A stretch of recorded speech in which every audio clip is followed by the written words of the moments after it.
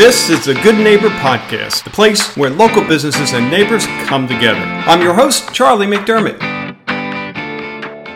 Welcome to episode number 48. And today we have Ron Kazeski. Did I get that right, Ron? You got it right. Man, I nailed it. I just blew my First try. Anyway, Ron and his wife Ashley are the owners of Rutgers Dog University. And Ron, welcome to the Good Neighbor Podcast. How the heck? Thank you so much. Appreciate it. Absolutely. Happy to be here. So I have a sense of maybe what goes on there. You guys are giving dogs degrees, and do you have certain majors or what?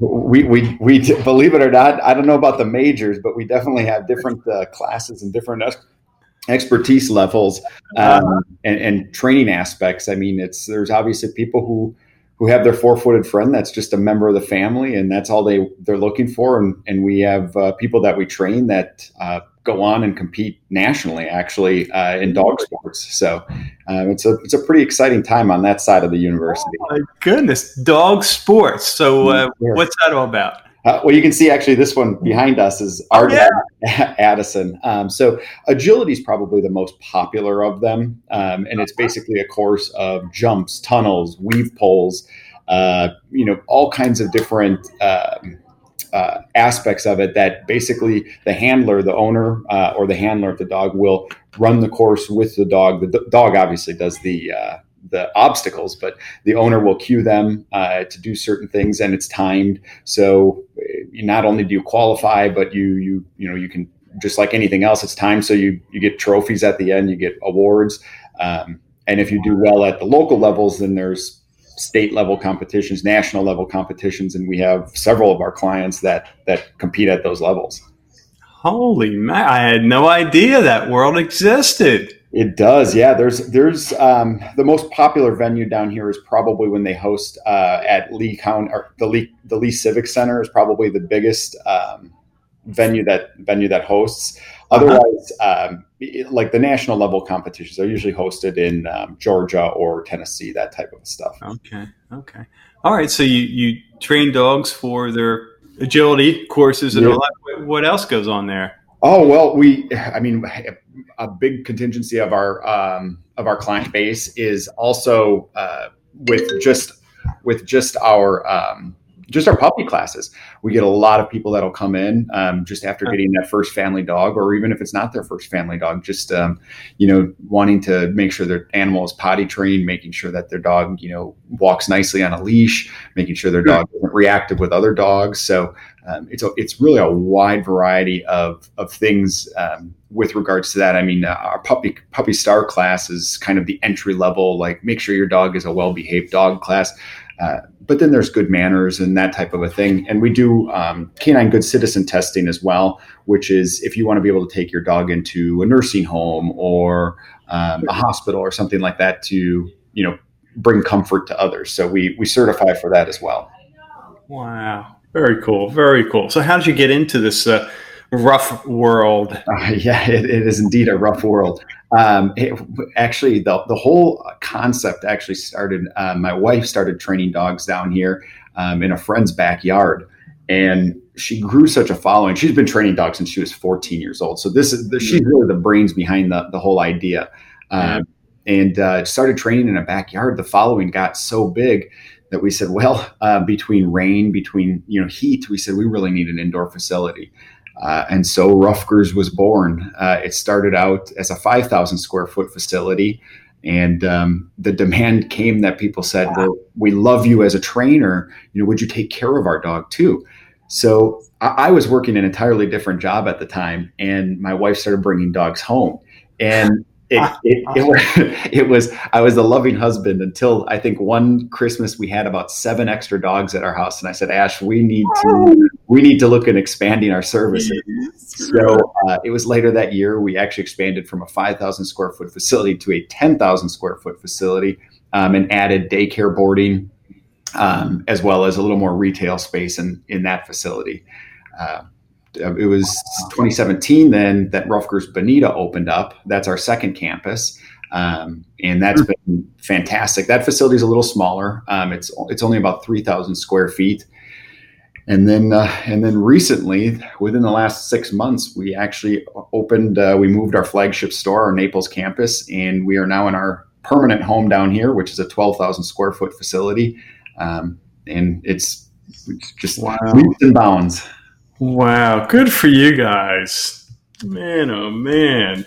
So how about myths in your world? What are you hearing from folks who come in that aren't sure whether it's about dog training or boarding that you can share and dispel for our listeners? Yeah, from an educational standpoint, I think one of the biggest things that's extremely popular now is service animals. Obviously, people are not only dogs, but the peacocks and the alligators and all these crazy stories you see on TV of people bringing animals. Wait.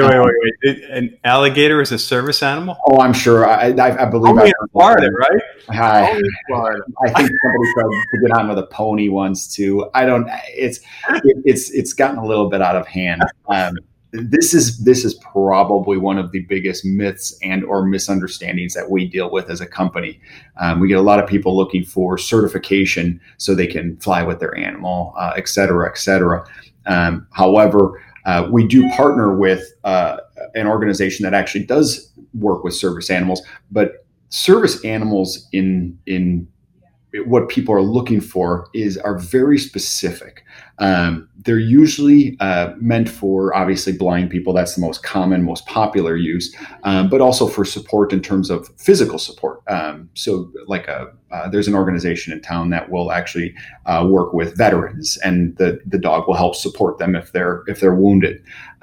Those are service animals. They actually are compelled to complete tasks for you. They're actually their objective has to be, I believe, threefold. So we don't do anything with regards to that. There are organizations that do that. The biggest, most popular thing now is the emotional support animals. Yeah. And quite honestly, from our opinion, we're kind of looking at this. We don't certify anything like that because quite honestly, there really isn't a certification for it. The closest thing we do is the Canine Good Citizen, which is, again, the certification to be able to go into hospitals. It basically certifies that your animal is not going to react poorly to a situation. But that certainly doesn't give you a certificate to walk on the plane with your dog. So that's probably the biggest myth that we deal with on a pretty regular basis. Okay, that's great. That's great. So what are you guys doing when you're not working in the business? What are you doing for fun? Well, between our newborn, she'll be 8 months, 8 months and a few days here, actually. Wow. We stay pretty busy with her. Yeah. And, we have 2 dogs of our own, and they love being outside. We have a nice big yard for them, so we constantly spend a lot of time outdoors, time on the boat. The dogs love the water as well, so we're very outdoorsy people, and anything we can do outside is something they'll probably find us doing. Yeah, so blessed to be down here when the rest of the country is freezing or getting rained on. Absolutely, snow in May in our hometown in Wisconsin. So. Yeah, it's crazy. It was the same in Pennsylvania. They were getting snow, and it was May 10th or 9th. I mean, yeah, family wasn't even taking calls over the weekend because they didn't even want me to match. Yeah. You've been blacklisted. Oh, that's funny. How about, Ron, if you were to describe a hardship that you guys have been through? It could be personal, could be business, that you rose above. What comes to mind? Yeah, I mean, it's definitely a challenge. First of all, the whole coronavirus thing has been a challenge. We were fortunate enough to be one of the companies that did receive and qualify for the PPP loans. So we were able to keep our team on, which is really the heart and soul of our company. We have 26 team members, so we were able to keep them employed and with us. As many of them that were able to stay with us was really a blessing. I would say our biggest challenge was when we relocated our Naples campus. It wasn't a very far relocation. It was only about 3/4 of a mile, but relocating I think it was about 60 dogs were with us at that time overnight. And just relocating a business is difficult, but doing it effectively overnight. Oh, Closing one down and opening the next one the next morning was the biggest challenge that we had to overcome. But I would say that's the biggest one we've had to overcome throughout the course of the business. And thankfully, how we got through it is we have a lot of great team members, and we also have a lot of great friends as well that were very supportive and helpful.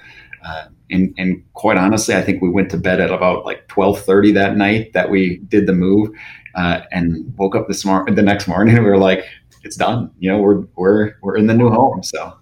So how does one transport 69?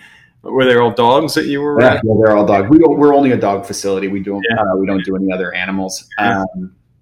Although sometimes I like to play tricks on the team and call and ask about training my hedgehog, which always is an interesting phone call. But we, as I said, we had a lot of great team members and a lot of friends that helped. So we made sure that we had proper transports in terms of crates, transportable crates set up in. I believe we had about 6 vehicles that ran, and I think it took about 10 trips or so to get everything moved and get all the pups settled in here. But it was done. Now, I was just envisioning like a tow truck with a big hunk of meat on the end of the hook, and then you set the dogs loose, and then you hit the gas. There we go. Later, that was proposed as one of our options. We chose not to go that route. Oh man! So, Ron, if you were to share, or if there was one thing that you wish our listeners knew about your business, what comes to mind? I think it's how appreciative Ashley and I are. We really started this business with no intention of it ending up where it's ended up. My wife is just extremely passionate about dogs, and I think that carries on so strongly to not only our team but our clients and anybody who walks through the door. I think it's pretty obvious, and this community has just really, really loved us in such a big way. And supported us moving forward and growing, and that is probably the one thing we don't get to say enough. How much we appreciate this community, and we do what we can, in terms of supporting it back.